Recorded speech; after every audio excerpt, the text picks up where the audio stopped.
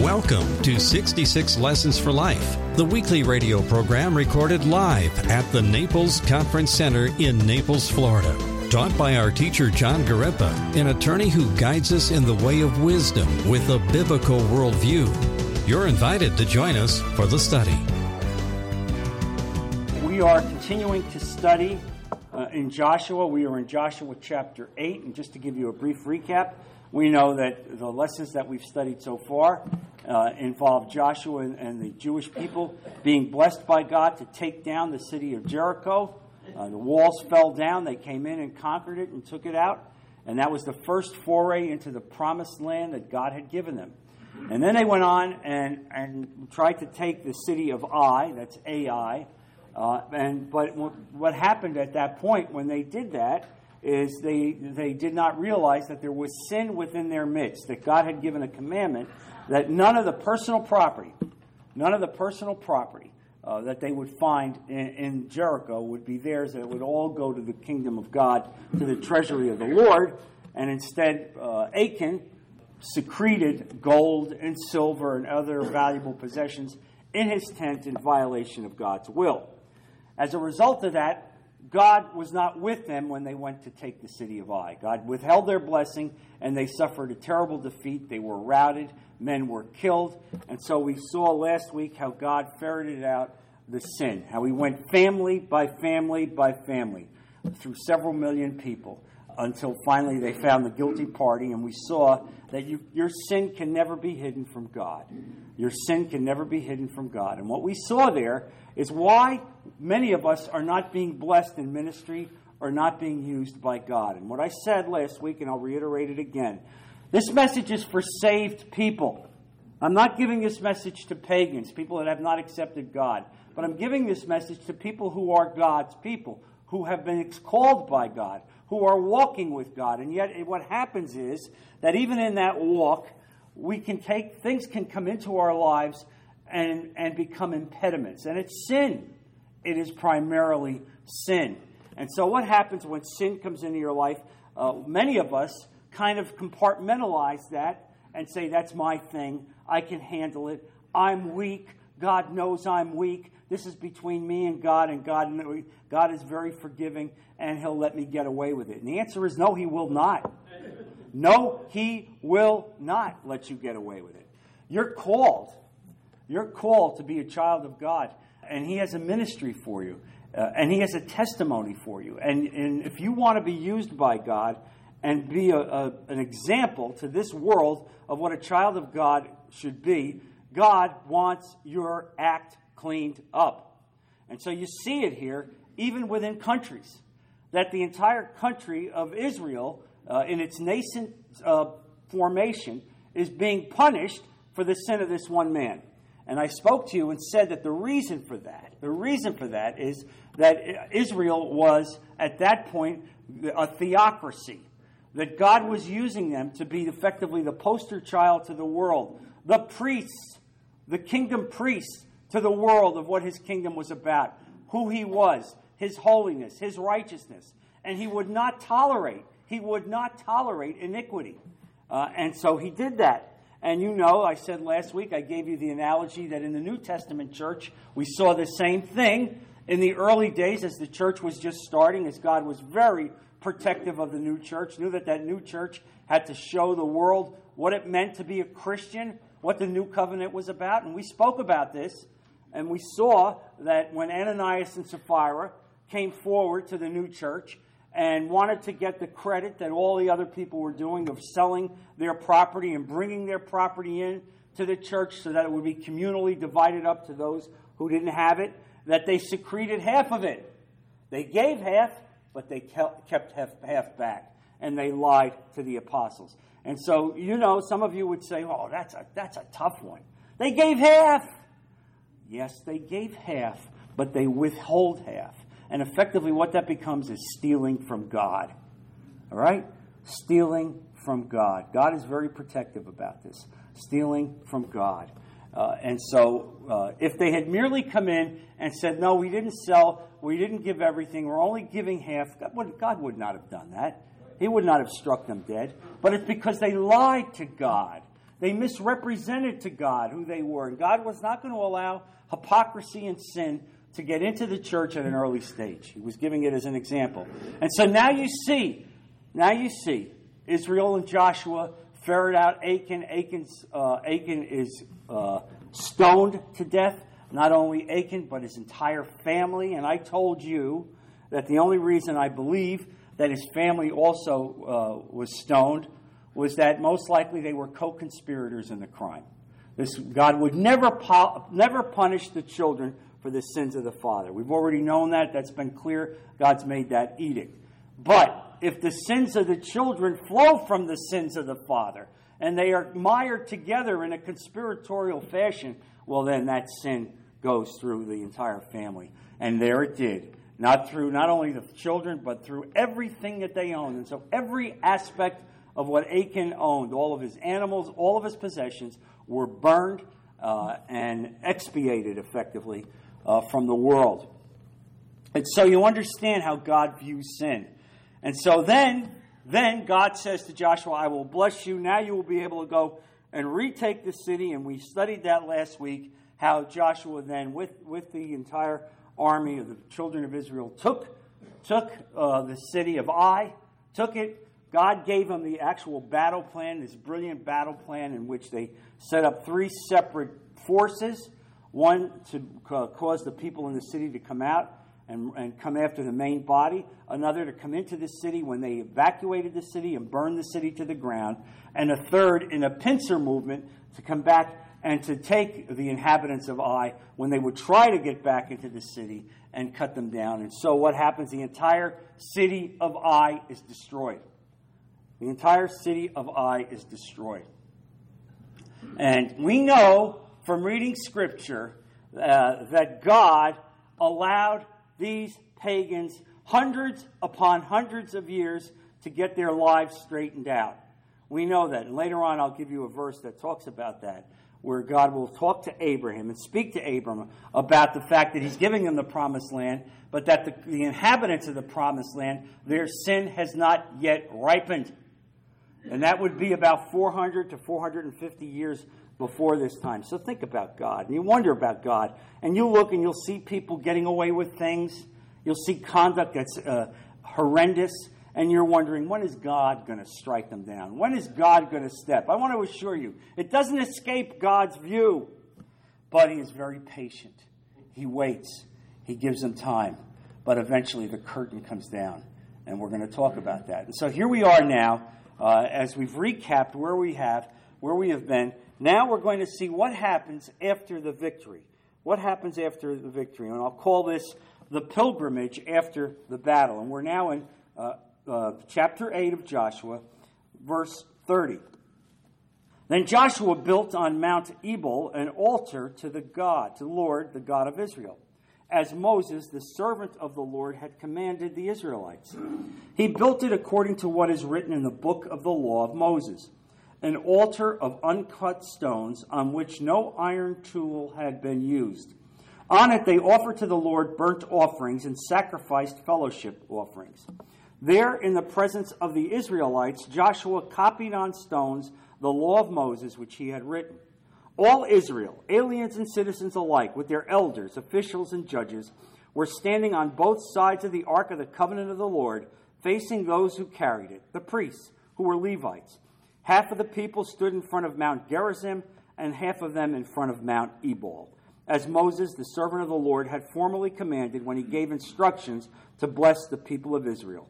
Afterward, Joshua read all the words of the law, the blessings and the curses, just as it is written in the book of the law. There was not a word of all that Moses had commanded that Joshua did not read to the whole assembly of Israel, including the women and children and all the aliens who lived among them. So what an amazing passage this is. Now, what we see here is that Joshua effectively is now thanking God, sanctifying the people for the fact that God was with them, that God had blessed them, that God had given them the victory. And that's one of the lessons of our lives, that we have to understand this, to constantly be in communion with God, thanking him. How many of you thank him for just the fact that you've got good health? Amen. Honestly, that you've got good health, that you're here living in Naples. Can you believe you're living in Naples? God has brought you here to Naples, that He's brought you to a Bible study like this, to thank God that He has sustained you. Many of you guys are in your 80s, some of you are in your 90s. Did you thank Him that He's kept you alive during that period of time and allowed you to enjoy the benefits of your family? How many blessings God bestows upon us, and how seldom do we really come and thank God? Well, this whole panoply that I've just reviewed for you was spoken by Moses to the people of Israel before they ever set foot in the Promised Land. Turn to Deuteronomy chapter 27. And I'm going to give you the theological pretext for what is going on here. Deuteronomy 27, verse 1. Moses and the elders of Israel commanded the people, "Keep all these commands that I give you today. When you have crossed the Jordan into the land the Lord your God has given you, set up some large stones and coat them with plaster. Write on them all the words of this law when you have crossed over to enter the land the Lord your God is giving you, a land flowing with milk and honey, just as the Lord, the God of your fathers, promised you. And when you have crossed the Jordan, set up these stones on Mount Ebal, as I command you today, and coat them with plaster. Build there an altar to the Lord your God, an altar of stones. Do not use any iron tool upon them. Build the altar of the Lord your God with field stones, and offer burnt offerings on it to the Lord your God. Sacrifice fellowship offerings there, eating them, and rejoicing in the presence of the Lord your God. And you shall write very clearly all the words of this law on these stones you have set up." So what a powerful picture this is of Moses telling them in advance, this is what you're going to do. This is how you're going to worship. This is how you're going to sacrifice. And so what you see here is the very first principle of our priorities in life, in that we need to have a plan of God. We need to be cognizant that God is blessing us. And when we fail to be in communion with God and thank God for what He's doing for us, ultimately we will face failure. And this is quite evident here. And so it's very interesting why this location was chosen. Why did he go to this location?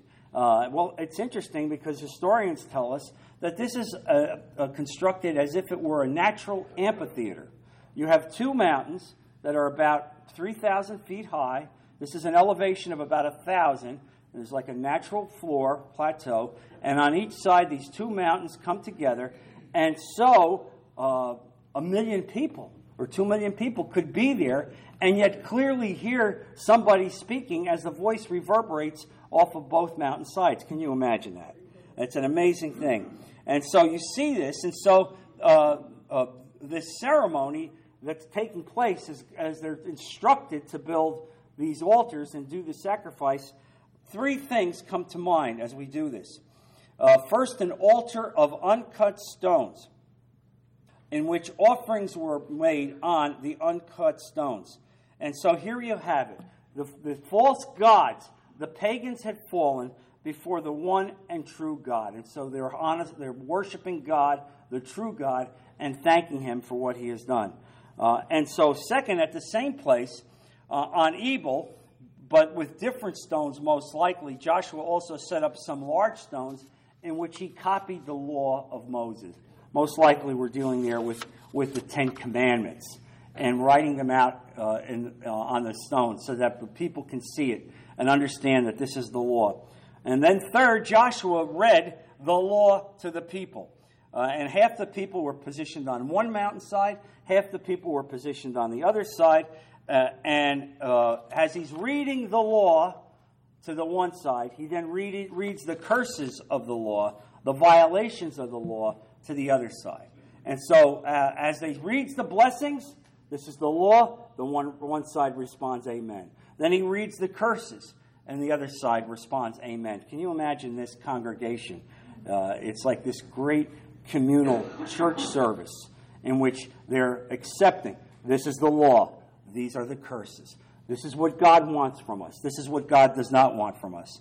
And so what you understand when you see this and you read this is that God is drilling into them that their very success the very success of their future, the very success of their spiritual lives will totally be dependent upon them following the law. Totally be dependent upon the following of the law. And at the same time that he's doing this, there's an altar in which sacrifices will be made, in which that altar will symbolize the need for forgiveness. Will emphasize the fact for a sacrificial sacrifice. So even as they are acknowledging, this is the law, these are the curses, we will follow the law. Eventually we will break the law because we can't live by the law. Nobody can live by the law. And then you will see the sacrifices. And what it all is doing is emphasizing the eventual substitutionary sacrifice of Jesus Christ. I told you right from the beginning that God has drilled this home to the Jewish people for 1,400 years. That they needed to live by the law, but that the law would never save them. The law would never save them. And so even as God is drilling this into them now, he's drilling into the fact that they need a Savior, that they need a substitutionary sacrifice. And here's the thing. As we know from the Day of Atonement that they will do every single year, the Day of Atonement, every single year, what will happen? There will be massive animal sacrifice. And the bloodletting will go, and the ritual cleansings will take place, and yet 1 year later they will have to do it again. They will have to do it again. They will have to repeat it, because the sins of the people could never be wiped away by the blood of animals. It could only be covered up. But eventually the sins of the people would be forgiven, would be wiped away forever when Jesus Christ comes back. And so as you study this passage and you drill down into the passage, the first thing God did for them there was to point to grace and his solution by faith. Now you're saying, how do you get that from this reading? Well, I get this because at the same time that God sets up the law and elevates the law, he builds the altar. It's like the same time God gave them Moses, he gave them Aaron. It's like God says, here's the lawgiver, and by the way, I know you're going to fall. I know you can't do this. And so here's the high priest who's going to do the sacrifices for you. And so this is why, in fact, in our service, in our walk with God, we will always fall. We will always fail. We cannot live up to the law. But through Jesus Christ, through the grace of Jesus Christ, we will have a successful spiritual walk. And so Moses gave them the command to build the altar on Mount Ebal. And that was the place where the curses for disobedience were to be read. And the altar was built there. Now, how about that? The place where the curses for the disobedience were being read was put on the mountain that's where the altar was built for sacrifice. He didn't build the altar when he was speaking about the acts of righteousness. He built the altar when he was speaking about the acts of disobedience. And so look exactly at how this altar is constructed.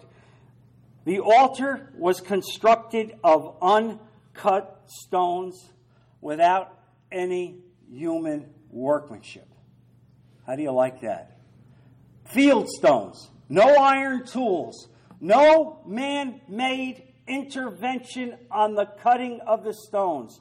The stones would represent the fact that there is no humanism involved in the act of salvation and forgiveness. God was demonstrating to them that in this altar, where you will sacrifice, where I will forgive you, this altar will come together totally by the hand of God. It will not be involved in human intervention at all, other than the fact you will collect them and put them together, but you will not cut a single stone. And so it shows that human beings can add nothing to the work of God for salvation or spirituality. I want to drill that home to you. This is a key lesson that you have to learn and tell the world. You can't work your way into salvation. And there's so many people that still fall for this, that think in some way, in some shape or form, they're going to work their way to heaven. And here's the thing. People will then say to me, well, then why not? What about good works? Yes, good works are important. your faith is demonstrated through good works, but the good works only matter to God when you first accept Jesus Christ. Because other than that, any other work that you do as a human being is going to be tainted by your pride. Oh, you see that in the world. I'll give you a big check, but I want to make sure my name is on the building. You understand? That's important. I need to have my name there. Or I need to be elevated. I need to be praised. Well, if you're a Christian and you're a godly person, you're doing these things irrespective of that. But if you're not, pride enters in. Pride enters in, and God says it. That's why God says your righteousness is like filthy rags. Why do you think that? God sees our heart. So in the heart of humanity is inner sin, iniquity. And so God is saying here, here's the altar. I'm giving you the altar. It has nothing to do with you. You have no aspect whatsoever in salvation. It is totally God. You can add not one whit to what I give for you.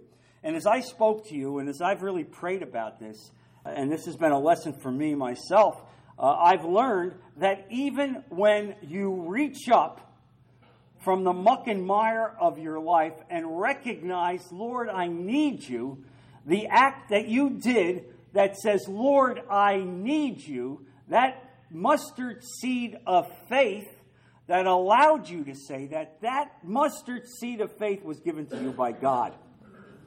How do you like that? So even the very essence of that basic element of faith that God gave you to reach up and to say, I'm lost, help me. Even that came from God. So what does this mean? It means this.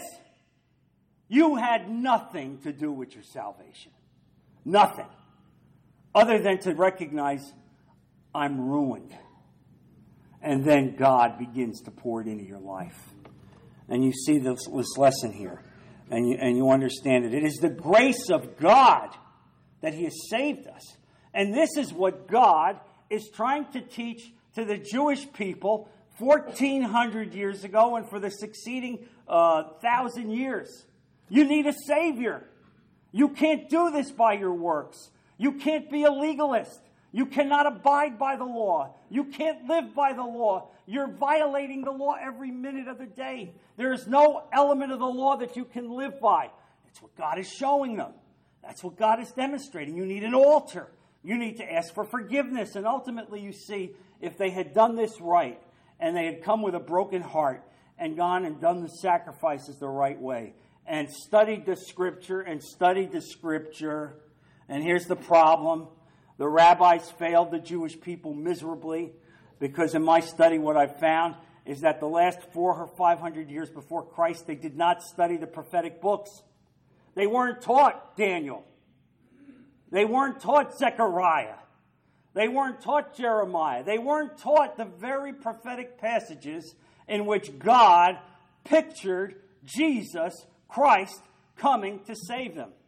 And so here they are, not being taught, not reading the Scripture, totally involved in the law, elevating the law as if the law is the be-all and end-all, and not recognizing that, in fact, God is sending them the Son of God Himself to come and save them. And the essence of that is when the wise men come in and look, and because they had studied and read Scripture and looked at the stars and knew that some great king, Messiah, was being born, and go to Herod and say, where is the King of the Jews? And Herod knew enough. Herod knew enough to ask his spiritual advisors, where is it in the Bible? Where is it in the Scriptures? And what do they say? Well, it most likely is Bethlehem. How do you like that? So when they looked, they could find it. When they searched, they could see it. Bethlehem. Bethlehem. That's like saying a truck stop. There's a truck stop about 75 miles outside of Jerusalem. The King of the Jews is going to be there. And so you see what happens with Herod. It says, well, when you find him, let me know so I can go and worship the child. Yes, I'll worship the child. I'll wipe out every male 2 years old or younger. I'll kill them all. You see Satan just completely taking over that position. And so you understand what God is doing here. And this is a great passage. This is why we study this. We study these passages because it enlarges the message of the Holy Spirit through Jesus Christ. We understand grace. We understand forgiveness because we see it in factual form demonstrated on the people of Israel. And then we go into the New Testament and we see it enveloped even further. And so we see it. So what does this mean to us?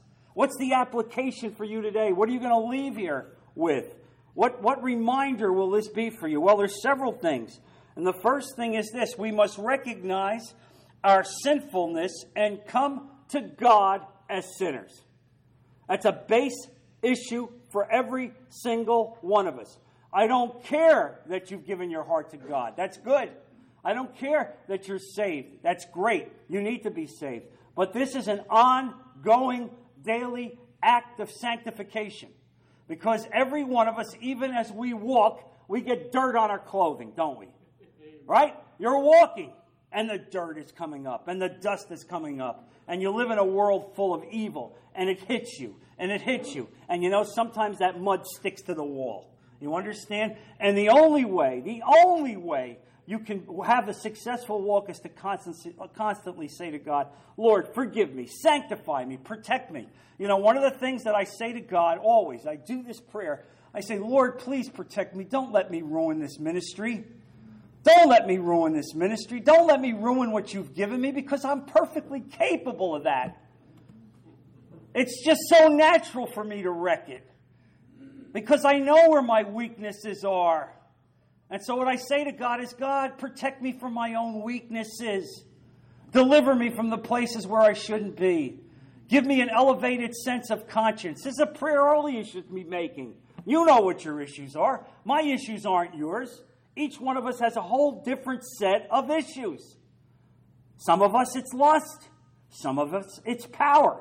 Some of us it's materialism. But it's something because you're walking around in flesh. And when you walk around in flesh, this is what happens. Make no mistake about it. The only time this is all going to be ended for you is when they put dirt on you. When they put dirt on you and finally you get the state of glorification when you come to see God face to face. But prior to that point, this is going to be an ongoing issue for all of you. I want you to turn, please, to Romans chapter 3. Another example of using the Old Testament to prove the New Testament and vice versa. Romans chapter 3. And now we're going to talk about the righteousness. What happens when we sacrifice? What happens when we come and ask for forgiveness? What is the substitutionary sacrifice all about? What was Moses drilling down to them in that sacrificial period? In verse 21, but now a righteousness from God, apart from law, has been made known, to which the law and the prophets testify. Let's stop right there. To which the law and the prophets testify. How do you like that? How do you like that? The righteousness of God apart from the law. God's righteousness apart from the law has now been made known. Made known how? Because it's testified to by the law and by the prophets. Whoa, that's pretty serious. All right, verse 22. This righteousness from God comes through faith in Jesus Christ to all who believe. Got that? The righteousness from God comes through faith in Jesus Christ to all who believe. There is no difference, for all have sinned and fall short of the glory of God and are justified freely by His grace through the redemption that came by Jesus Christ. There it is.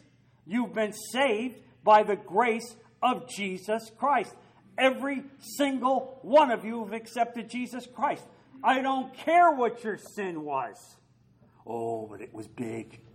Oh, it was really big. Well, let me tell you something. That's why the grace of God is really big. All right? There's nothing that you could have done that would not be wiped away by the blood of Jesus Christ. So don't sit there and say, oh, I can't be forgiven. I was such a bad person. I did this. My heart was evil. Let me tell you something. We're all evil. We have all sinned. Every single one of us. There's not one person in any seat in this room who has not fallen short of the glory of God. That's why he gave you the law. So you would see the law and you'd say, well, I can't do that. Oh, I can't do that. I'll never be able to do that. Good. God says, good. We're getting somewhere now. Now I'm getting your attention. You're right. You can't do it. I gave it to you so you would say, I can't do it. Help me. Now, there it is. Help me. Help me. And it's at that moment that faith comes down. I mean, this is such a glorious passage. You realize, you know people who are in the world who are truly lost and in desperate shape. And some of these people say, well, someday I'm going to clean up my act and I'll see you in church. You're going to clean up your act? You'll never clean up your act. The fact that you say I can clean up my act is proof positive that you can't clean up your act. You'll never clean up your act. Oh, maybe you'll put a coat of paint on it. You understand. You'll put a coat of paint on it. You'll whitewash it. You'll whitewash it. Yeah, look at Joe. He's doing a lot of good things. He's a pretty good man. But then in his heart, Joe is living unto himself. Joe is his own God. Joe is an idolater.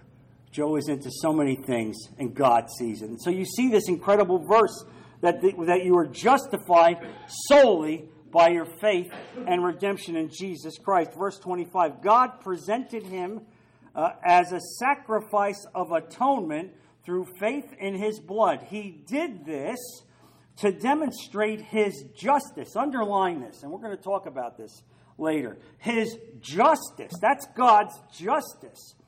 Because in his forbearance, and forbearance is another word of forgiveness, all right?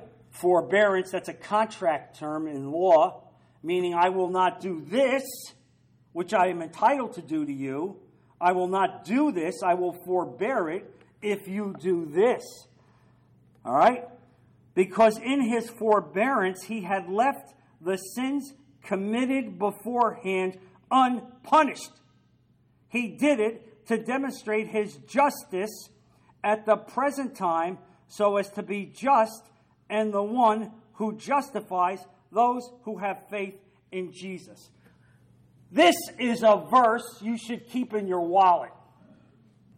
This really ties up why we come to Christ. This is why we serve God. He has taken everything in your past and wiped it out. Wiped it out. He could have held it against you. But here's what he says. I'm forgiving you. I'm not punishing you. It is all done. How is it all done? It's done because Jesus paid the price for your sin on the cross. You are fully justified in Jesus Christ. What a major message this is. You can't preach this enough. You can't speak to people enough about this. And that's what God is drilling into their heads right there at Mount Gerizim and Mount Ebal. Right there. You see what happened? You see how I blessed you? Do you see how I punished you? Do you see the understanding? Are you getting a sense of what it means to be God's person? You want the blessings of Him? You want to be touched by Him? You want to be used by Him? Well, this is what it takes. And so you recognize, first of all, that our sinfulness is profound and that the only way we can come to God is sinners. Don't ever come to God as a righteous person. I heard somebody say to me, who was a guy who believed that he was a Christian, say to me, I am a righteous man. Oh, boy. That was a bad thing for me to hear. Don't ever say that to me. Don't ever say you are a righteous man. You are not a righteous man. You are a sinner saved by the grace of Jesus Christ. All right? Let's get a communal amen on that. Amen. All right? You are a sinner saved by the grace of Jesus Christ. You are not righteous. I don't care what you do. You could give all your money away. Join a leper colony. You understand? You are not righteous. But here's the difference. When you accept Jesus Christ and you're cloaked with Jesus' robe and the blood of Christ flows over you, then God sees you as righteous through the filtering lens of Jesus. That's why you're righteous. It's like Jesus puts a filter up. God looks at a filter and he sees, oh, this is the Jesus filter. Yes. Yes. You are righteous. Oh, God. I mean, really, do you realize the magnificence of what this is saying to us? And how the world needs to hear this message? And how God is drilling it down to the Jews for 1,400 years? And so we must come to the place of sacrifice, the cross, acknowledging our need for Jesus to die in our place. That's what this is about.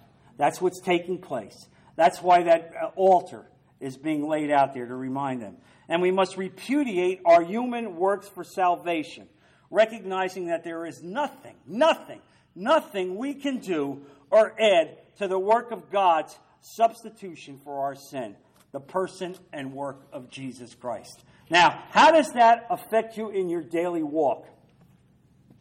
Here's how it does. Because as you live your life, and you know that God has forgiven you, you know that He saved you, and now here's what your mindset should be. Lord Jesus, what can I do for you? How can I be your hands and your feet in this world? What work do you want done, Lord, to advance your kingdom? How can I be your tool? That's how you should think. Now, when you think that way, it's not like you're thinking, God, if I do this, will I get a better mansion in heaven? Will I get a better location? I really want to be near the water, and I would like a room at a higher elevation. If I do this, if I give more money, if I do more charitable works, God, am I working my way into heaven? There you go again, John. Back to the old works. It's always about the works, thinking that you are working your way in some way. No, you're not. Whatever works that you do, you're doing to thank God. It's as if you are putting these as sacrifice at the feet of God and Jesus, saying, Lord, I'm not worthy. I can't be worthy for what you've done. I could never thank you enough. And how do I do that? I do that by being the hands and feet of Jesus Christ. Ephesians 2:10, we are His workmanship, created in Christ Jesus to do good works. You want to know why God created you? You want to know why you're here? You don't have to go and read some volumes on philosophy. You don't have to read Plato or Socrates or Aristotle. Why am I here? I need to find the essence of why I'm here. I'm giving it to you in one verse. Ephesians 2:10. Created for good works by Christ Jesus that He hath before ordained. There it is. Your life is simple now. You don't need to knock yourself out. You don't need to go to Tibet and go up on a mountainside and put on a white robe and smoke pot. You don't have to do any of that. All right? God has made it so plain. And here's the thing, folks. Here's the thing about God. Here's the thing. Oh, it seems too simple. It seems too simple. Oh, no. The cross wasn't simple. Don't ever think the cross was simple. When He died on that cross that day, He had your name on His palm. He had your name. It wasn't an anonymous name. He had your name. It said John right there. He died for you. And so you understand this.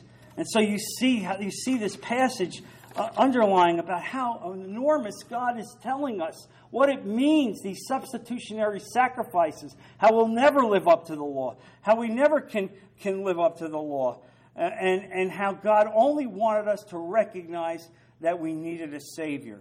And so what an amazing passage this is, as you see God elevating the people of God, as they're now traversing the Promised Land. And they're now walking in the Promised Land, and we see who God is and how He's going to bless them. And now I gave you, as part of this lesson this week, I wrote a passage on the mercy of God. And this comes out of the fact that one of the brothers spoke to me last week and said, as I read this passage, as I see this passage, one of the things that comes back to me is forgiveness. How God has forgiven them of their sins and their trespasses and allowed them to come into the promised land. And even when they violated his will, after they atoned and worshiped God, he allowed them to take the city of Ai and now gave them all the possessions. Gave them everything. Gave them everything. And so this brother said to me, I'm so impressed with the forgiveness of God. And so I prayed about it this week, and I felt that I needed to tie this whole issue up with Joshua and the passage we read, understanding the theology of the mercy of God. Because as it relates to God, it's not just forgiveness. It's a base element of the characteristic of God that people do not understand, and it's mercy. And so what we see here, especially through chapters 7 and 8, we see the mercy of God coming down on the Jewish people after they were chastised for violating his commands. But once they had repented, once they had removed the evil, God continued to bless them. God forgave them and extended his mercy to them. And so what we see here is the overwhelming character of God. It is mercy. Let's understand that. It's not wrath. Yes, there is a part of God that requires a judgment. Yes, that is the long-suffering part of God. Yes, we understand that God will look out at people and say that, yes, they are sinners, but I will give them time to correct. I want to prove that to you. Turn to Genesis chapter 15, verse 12. And this is God speaking to Abram. All right, verse 12. As the sun was setting, Abram fell into a deep sleep, and a thick and dreadful darkness came over him. Then the Lord said to him, know for certain that your descendants will be strangers in a country not their own, and they will be enslaved and mistreated 400 years. But I will punish the nation they serve as slaves, and afterward they will come out with great possessions. You, however, will go to your fathers in peace and be buried at a good old age.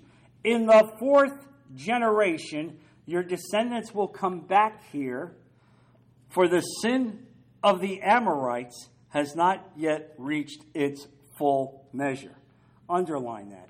The sin of the Amorites has not yet reached its full measure. What is he saying to Abraham?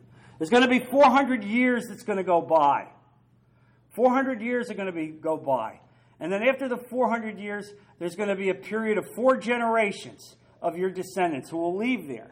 And that's effectively the period of time of the wandering in the desert. And when they will finally come back after that period of time, which comes to about 450 years or so, they will come back and they will take the land that is currently in possession by the Amorites, which are the Canaanites. And the reason I'm not giving it to you now is that the sin of the Amorites has not yet reached its full measure. And I think God is saying that about a lot of places in this world right now.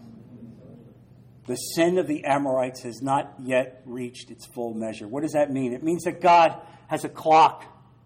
He's got a clock, and he gives you time. This is the mercy of God, allowing you time, giving you a period of time to repent. These people were awful. They were pagans. They were into human sacrifice. This was an awful situation taking place here. And yet, God gave them time. He didn't destroy them immediately. He gave them effectively 450 years. And so you see it. This reflects the overwhelming character of God, which is mercy. Now, mercy and wrath are a matched pair of God's moral characteristic. Mercy and wrath. The former is exercised on the repentant, meaning what? God dispenses mercy to those who ask for forgiveness. There's no place that I can find in Scripture where someone asked in a broken heart with a true act of repentance that God didn't give them mercy.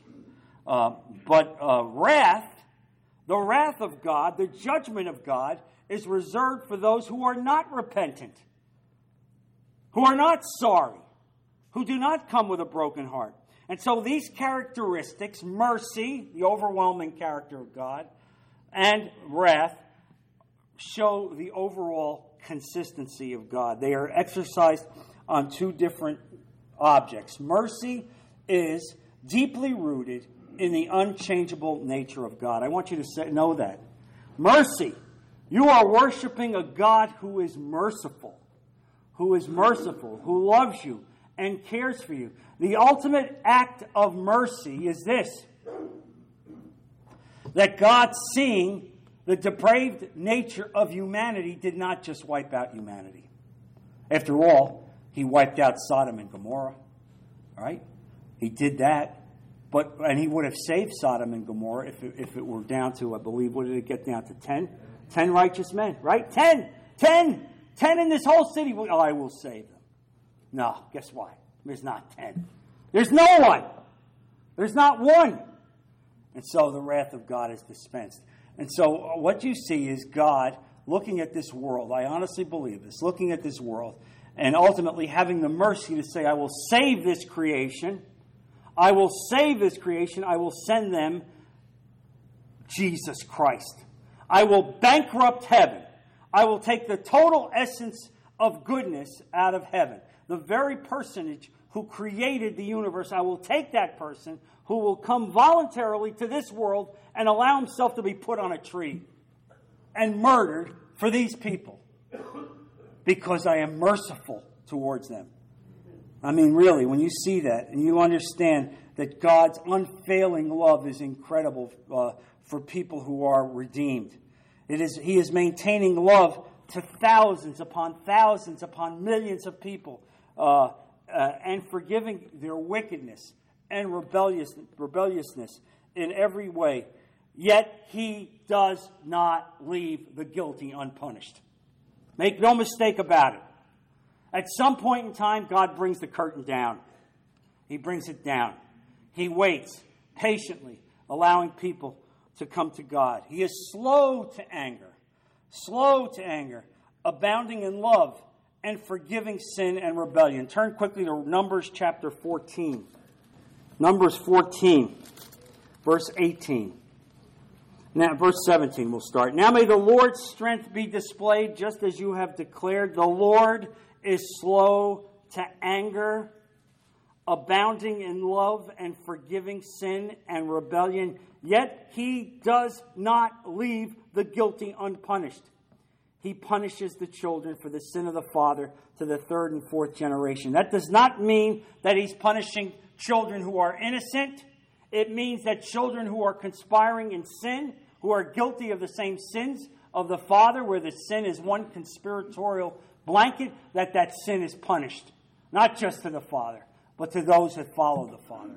And you understand this. You get an understanding of who it is. So God's mercy is everlasting. It is eternal.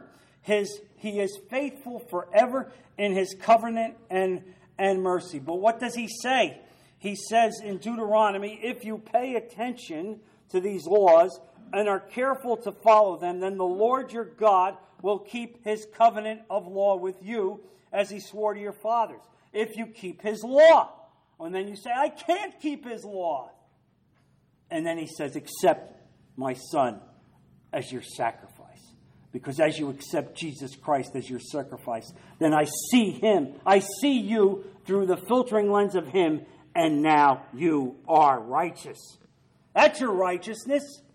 Your righteousness is Jesus. And this all comes to you because of the overwhelming mercy of God. Amen? Let's close in prayer.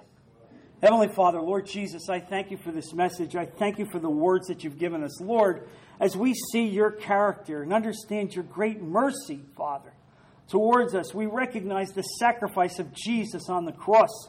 How you bankrupted heaven for us, for this miserable human race. Lord, help us to be ever conscious of what you've done for us. Help us, Lord, to recognize the sin and iniquity in our lives. Help us, Lord, to come to that altar and to sacrifice to you and to Jesus, to thank you for what you've given us, to change our lives, to be able to be the kind of Christians that you want us to be in this world, to be able to minister, to be your hands and your feet in this lost world. Bless our men, Lord. Protect them and be with them this week. and bring them back safely next week to continue the study of your word. We put all of this in Jesus' precious name. Amen. God bless you.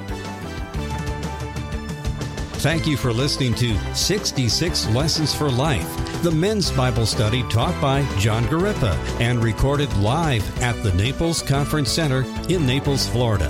The fear of the Lord is the beginning of wisdom, and knowledge of the Holy One is understanding, so that you, the man of God, would be thoroughly equipped for every good work.